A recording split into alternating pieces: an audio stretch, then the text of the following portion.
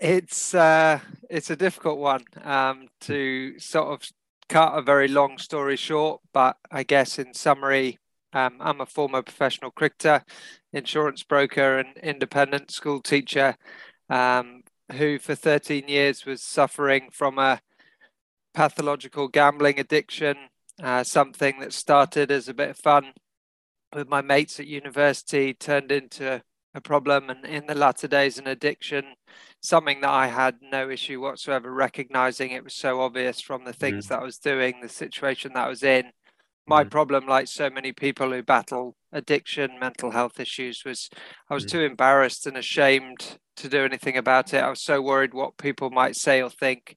I didn't know where to get help, and I honestly didn't think help was possible. And as I said, I never really understood that a gambling addiction even existed, but it consumed me in such a way, it monopolized my life. And I ended up in 2018 having to leave my job as a teacher, lose my house, and very nearly my life.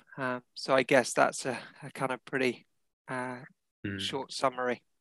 Yeah, thanks so much for sharing that. And obviously, I was thinking about how I would introduce this, and I probably would want to say, sorry to hear your kind of story and experience that. And it's amazing that we're here having a chat, and I'm just really sorry to hear that. And listen, I would like to get a bit deeper in the show. I think it would be nice to hear kind of where you got to, and I think just reading about your experience, you were contemplating jumping off a bridge, is that right? And it got to kind of a really bad point for you, didn't it? It's an interesting one, because obviously I got to a position that I never thought I'd be in, nor did anybody else, but I honestly saw no way out. I think the troubles had got that much. I was so exhausted. I felt like I'd let so many people down. I just didn't see any light at the end of the tunnel just before reaching out, which fortunately I did. But as I always say to people, when you're in that situation, it's often described what I was about to do as being a very selfish act. At that time, I felt like I was being selfless. I honestly thought the world would be a better place without me. And obviously now I'm so glad that that didn't happen. And I've got another go at life, and obviously trying to make the most of it in my own way now.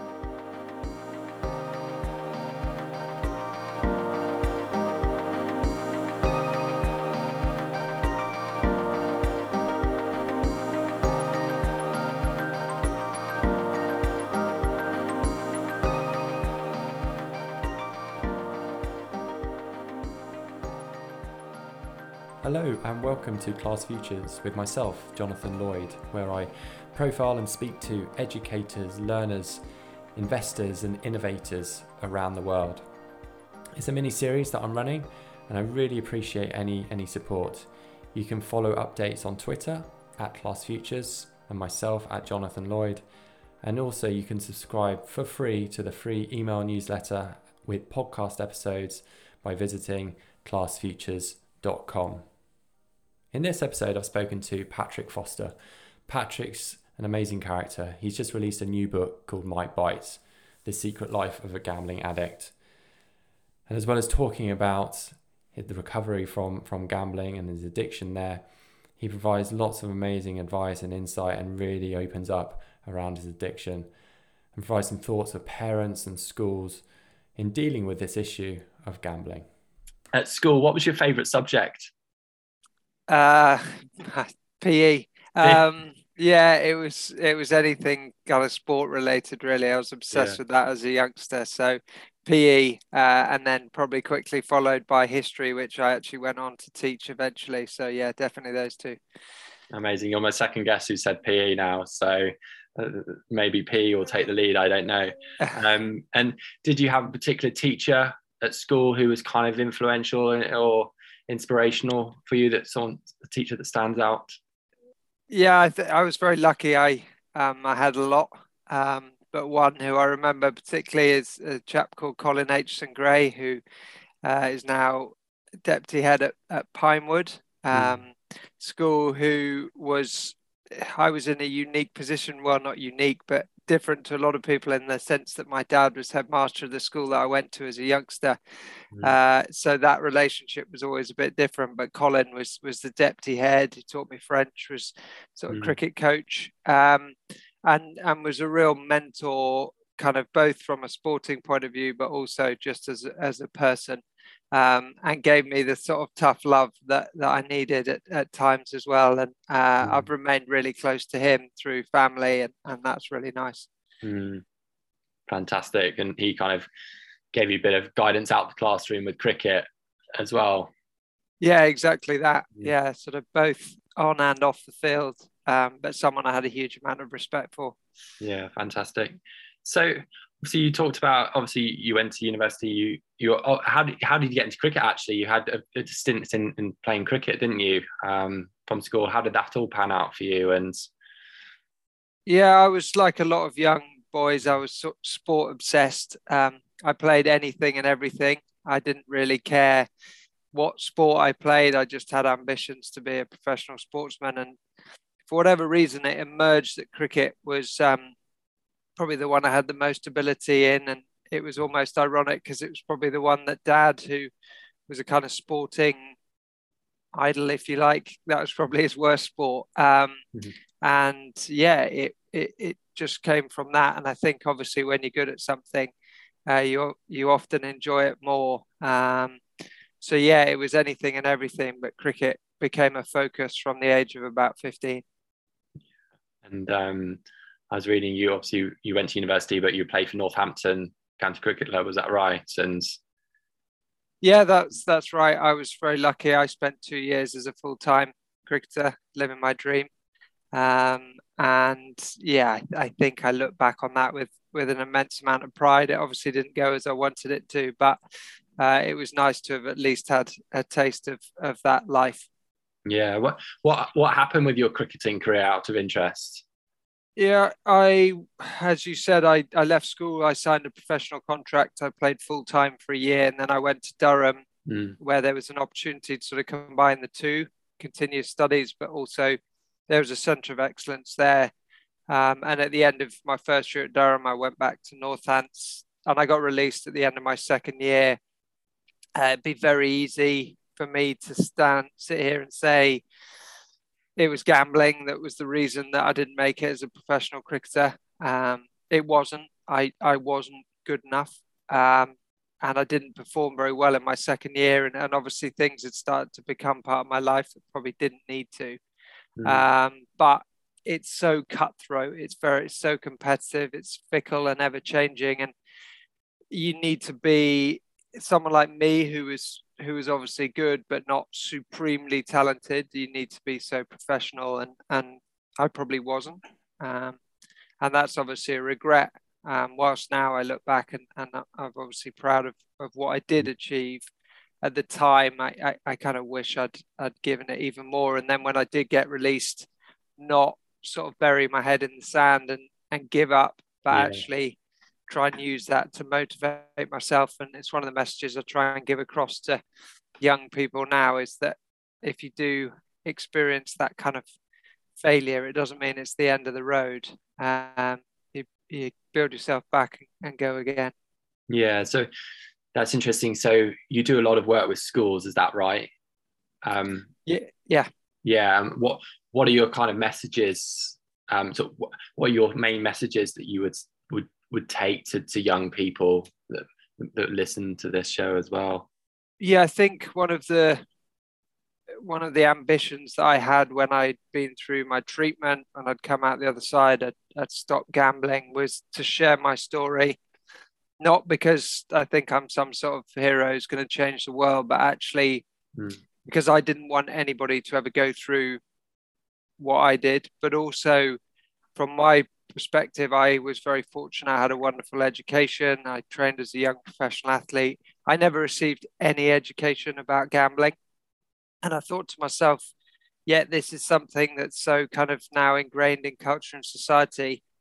Young people need to be aware of the dangers and pitfalls of it, just like they are of drugs, alcohol, smoking.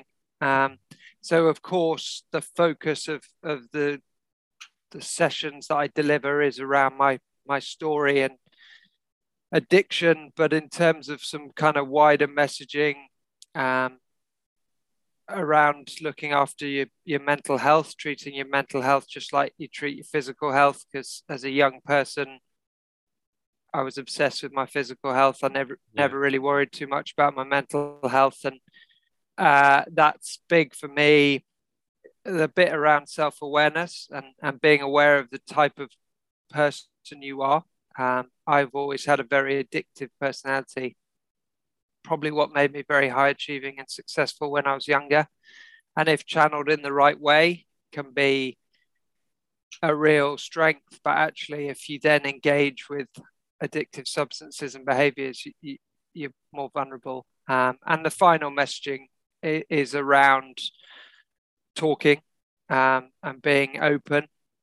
Because I was always a closed book. I never talked about my problems. I was very good about talking about what I was good at and what went well, but always tried to deal with problems myself because I saw showing vulnerability as a sign of weakness. And actually, I now have learned the hard way that it's actually a sign of strength and courage. So they're the kind of broader messages that I try and get across in the talk. And I guess through my kind of story and personal journey, you learn about that, but probably more in recovery than in my addiction.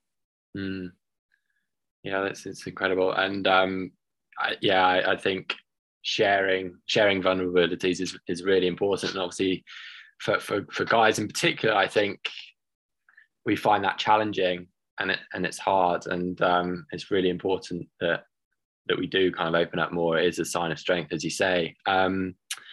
So at what point did you kind of make your first bet, and how did that kind of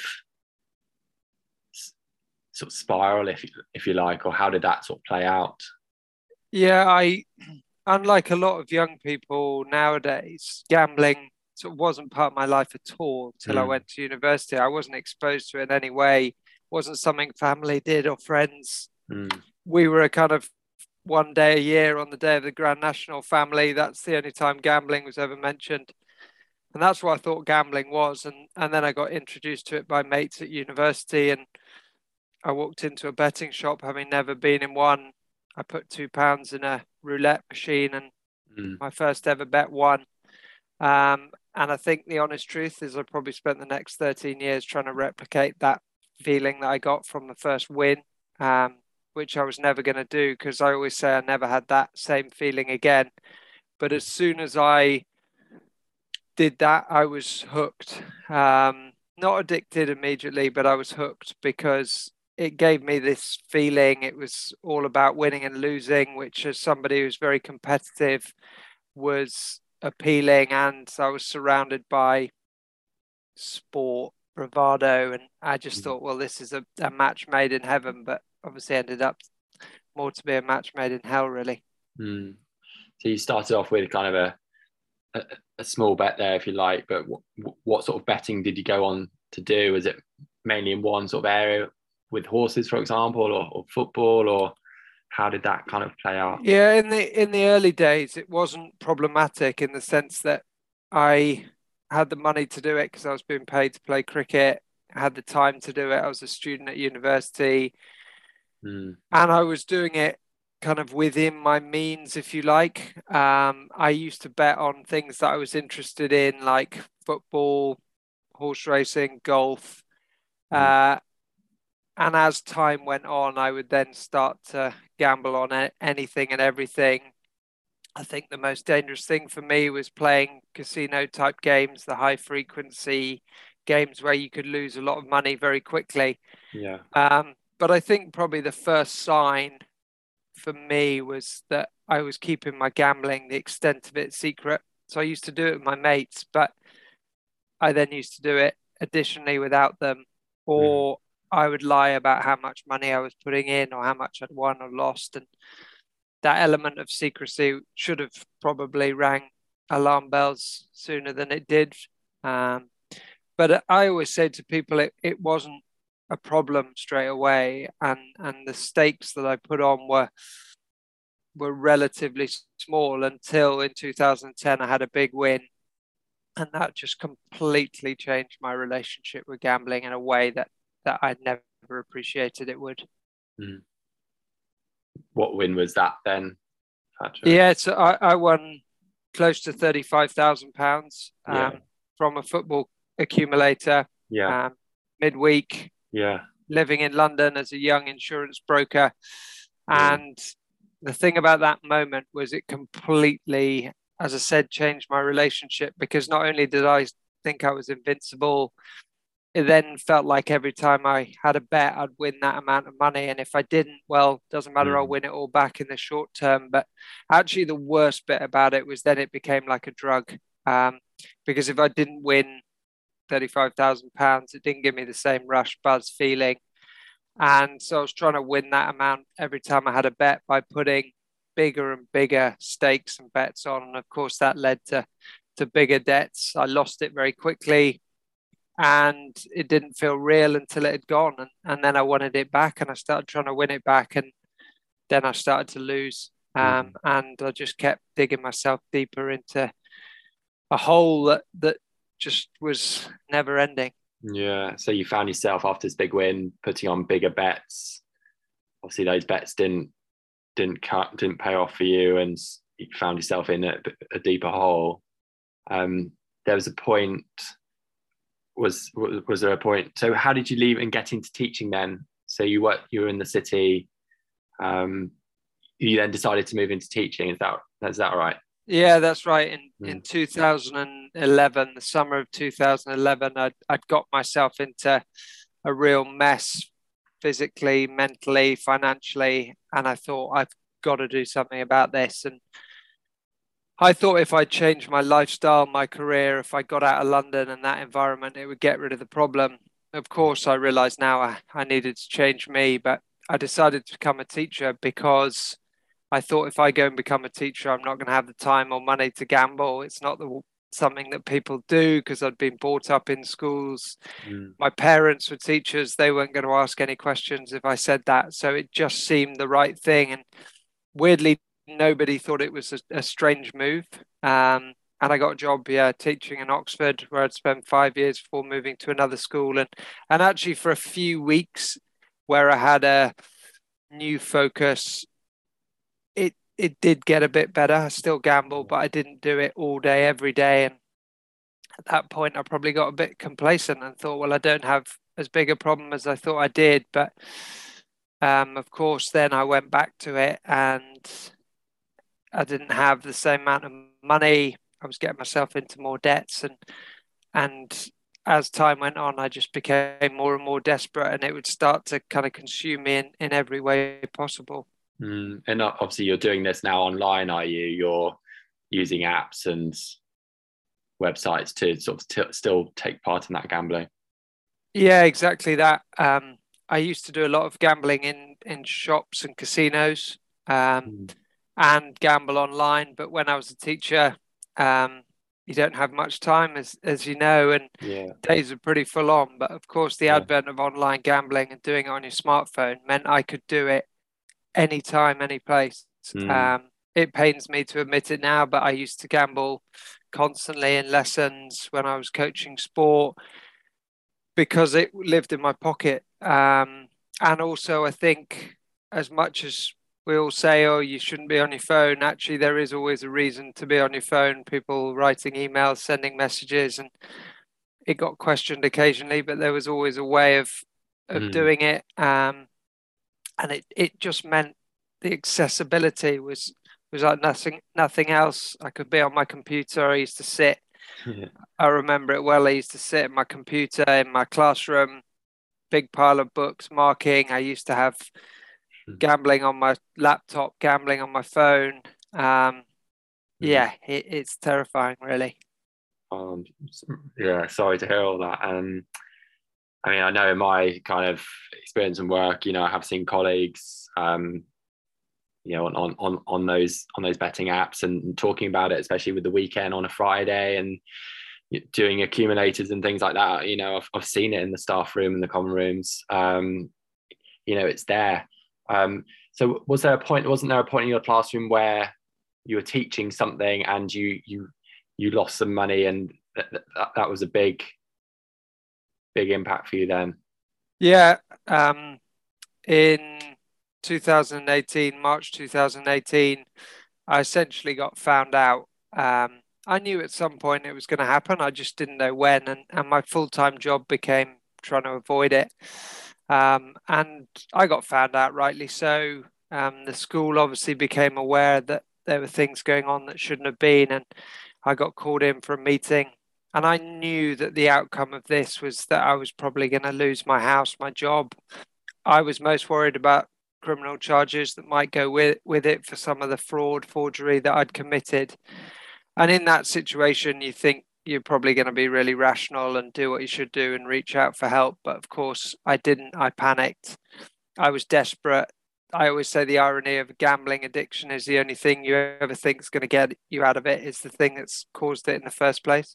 And I honestly thought I could win that money back. So I borrowed some money, and it was also the start of the Cheltenham Festival, which is probably the most famous horse racing festival in the world, the biggest week of my year. And I tried to gamble my way out of the hole that I was in financially. And it was whilst school was still going on. And then on the Friday, after going through this kind of emotional roller coaster, I'd had an extraordinary bit of luck on the Thursday afternoon, and my time was running out. And I thought, well, my biggest secret's about to come out to the world. It's become a matter of make or break. So I put it all on one horse race, the Cheltenham Gold Cup in March 2018, and watched it from a classroom. I had 16 children sat in front of me doing a mock exam paper, and I sat behind the computer and watched my horse come second by a length, and my world came crashing down. I always say to people, it's hard to explain, but I just shut the computer down and I walked to the back of the classroom and stared out the window for the last 20 minutes of the lesson, didn't say a word. It felt like hours. And yeah, that was probably the lowest moment. And then fortunately, sort of to cut a long story short, before I was about to do the unthinkable, I made the one good decision I made in an awful long time, and that was to reach out for help and tell someone, and eventually told my brother what I was about to do, and he responded, and that moment saved my life, because it finally made me think about other people, not just myself, and the consequences that I'd leave behind, and I thought those people don't deserve this. It's me that's done this, and so I didn't do what I was about to do, and I finally got the help that I desperately needed, and deep down, I think probably really wanted as well. Oh, it's so tough. Listen, it's amazing to have you here, and for you to be hearing you share the story. It's incredible. It's amazing, and obviously fills me a lot. Being able to obviously hear it, but also to share it. And listen, isn't the name of your book Might Bite? Is that the name of the horse that you had all that money on? Yeah, exactly that. So the title came pretty quickly to me, because there was obviously that link, and then the fact that it's a play on words, because for a lot of people they can gamble and not have a problem, but for some it can bite you hard, as I found out, and so it seemed a sort of pretty natural fit for the book as my title. So yeah. So how did you come about coming up with this book, and what was the story behind that? And what's the synopsis of it? Yeah, in 2020, when the whole world was struck by a global pandemic that was very hard for everybody to kind of contend with, I knew that was going to really test me in my recovery from a gambling addiction, because of what came with it, things like boredom, isolation, all those things. And I thought, right, I'm going to have to find outlets or things to do. And I set myself two challenges during that lockdown. One was to write a book, and the other was to try and lose a bit of weight and get fit again. And managed to do both. I never thought a book would take 2 years to write, and I'd have to go through the process that I did. How but did you, it's how did you start? worth How did it. you start that, Patrick? Did you just sit down and write some thoughts, or did you reach out to Because some people? because I share my story on a kind of day-to-day basis through work. Yeah. I had this kind of format, but there was obviously things that I talked about in my talks, but things that I hadn't ever talked about, some of the kind of deeper, darker secrets. And I found that really, really difficult to tell people. And writing was the only way I could do it. And Yeah. I literally just poured my heart onto paper from the beginning to the end, very raw. What I wrote then would definitely not get published, but it was the start. And then once I'd finished that, I thought, well, I want to do something with this. So I sent it to Will McPherson, who's my co-writer, who is one of my brother's closest friends. He was furloughed at the time, and I said, look, what do I do with this? And he read it, and again, like a lot of people, he knew my story but had no idea of the extent, and said, look, this could make a really good book if we can sort of do a little bit of tinkering. And yeah, we did it. And then when we got an author like Bloomsbury to back it, it was fantastic. So it's been a long time in the making, but really proud of what's out there now. Oh, definitely. Rightly so. I think, yeah, long journey for you, but just so exciting to hear about that, and for you to write it, and to see the book behind you there, and obviously to see it, and obviously see people in my network in education talking about it as well. So really, your book reveals some of your darker secrets, does it? And your story and your journey. Yeah, it's as I say, I wanted to make it kind of accessible to everybody. But also one of the real things for me was I wanted people to understand what that addiction does to an individual, but also what it can do to other people, the impact it can have on other people, and dispel a few myths. I think when I was younger, I thought gambling was an issue that affected people from broken homes, dysfunctional family backgrounds, troubled circumstances, not people like myself. But actually, addiction itself doesn't discriminate. And I'm not the first person to write a book about their journey or their story, but I think given my background, I thought it would be really eye-opening for people. And as you said there, I've had an incredible support from the kind of teaching world, the sporting family. The response has been overwhelming, really. Yeah, fantastic. And I think obviously the Class Features podcast I like to keep it relatively short and digestible. So, you know, what kind of advice do you have for parents and schools and kind of tackling this issue or confronting it, if you like? I think awareness is really important. I think it's something that I think a lot of people don't realize how much it goes on, the extent that it happens, but also the different ways that it's happening.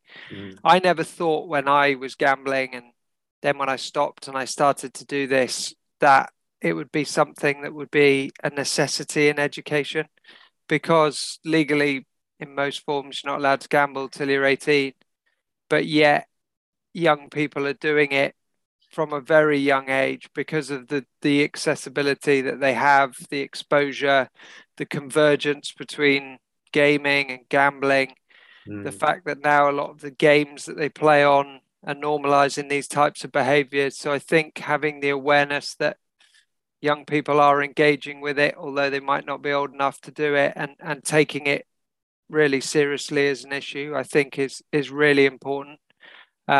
Education is kind of key to prevention. And I've always said that, and obviously that's why I do what I do now. But also, I think one thing that's really important is that we talk about this topic, because what's strange for me is it's been wonderful to see the fact that mental health is no longer a taboo subject. It's much talked about. People are a lot more open about those conversations, maybe not as much as they need to be, but we've come a long way. But with gambling, we're not there yet, because it's still a taboo subject. It's still a dirty word.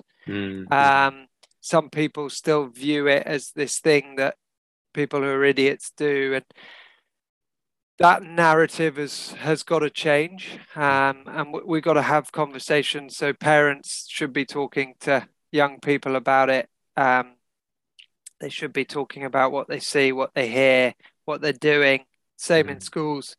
Because I say one of the worst things about my situation was, I wouldn't wish any addiction on anybody, but I think if I'd had a problem with drugs or alcohol, I would have found it easier to tell people, because it's almost accepted. Whereas gambling, having a problem with gambling, well, you're an idiot. Why didn't you stop? And that's got to change. So I think taking the issue very seriously, realizing that because of the accessibility that young people have, the normalization of it is something that needs to be addressed in education.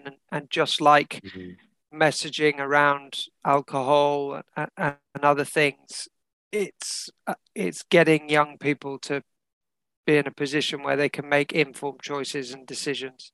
And know what the dangers, pitfalls, consequences of things can be, without telling them what to do or what not to do. It's so important, and it certainly needs to be higher up in the agenda. It's so important, as you say.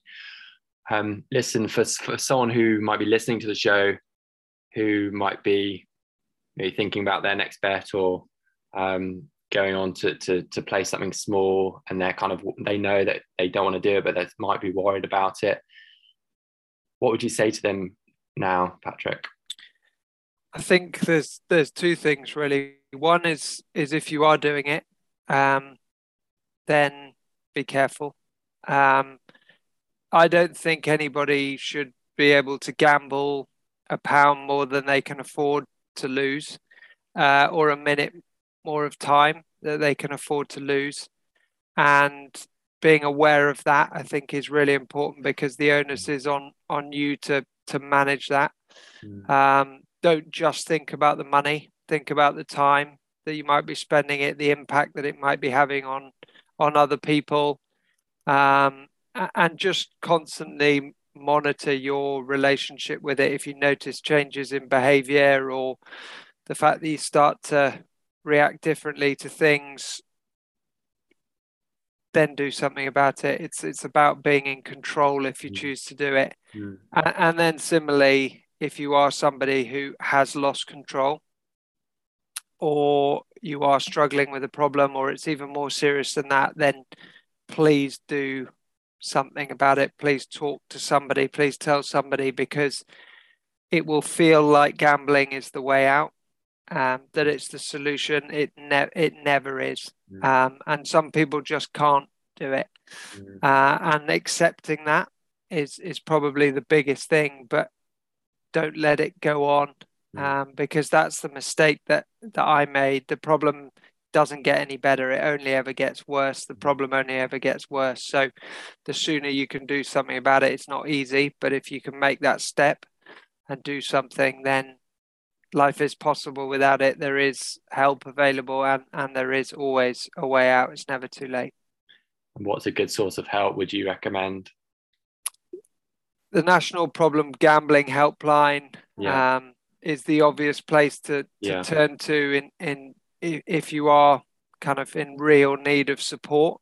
That's available 24/7. It's free, it's independent, it's confidential. If you go on our website, the company I work for, Epic Risk Management, we've got a section there for individuals where you can find everything you possibly want, whether that's information about blocking software, debts, where you might be able to get some further support. it doesn't matter who you tell, but tell somebody. Yeah, thanks, Patrick. That's great. Listen, I'm going to leave it there. I think I've had enough of your time. I think it's been really helpful. I think the book is a great way of finding out more and going deeper in your story. Obviously, I'd love to go deeper, and maybe in the future, you never know. But thanks so much for coming on to Class Futures, Patrick. Thanks for having me. It's been great talking to you.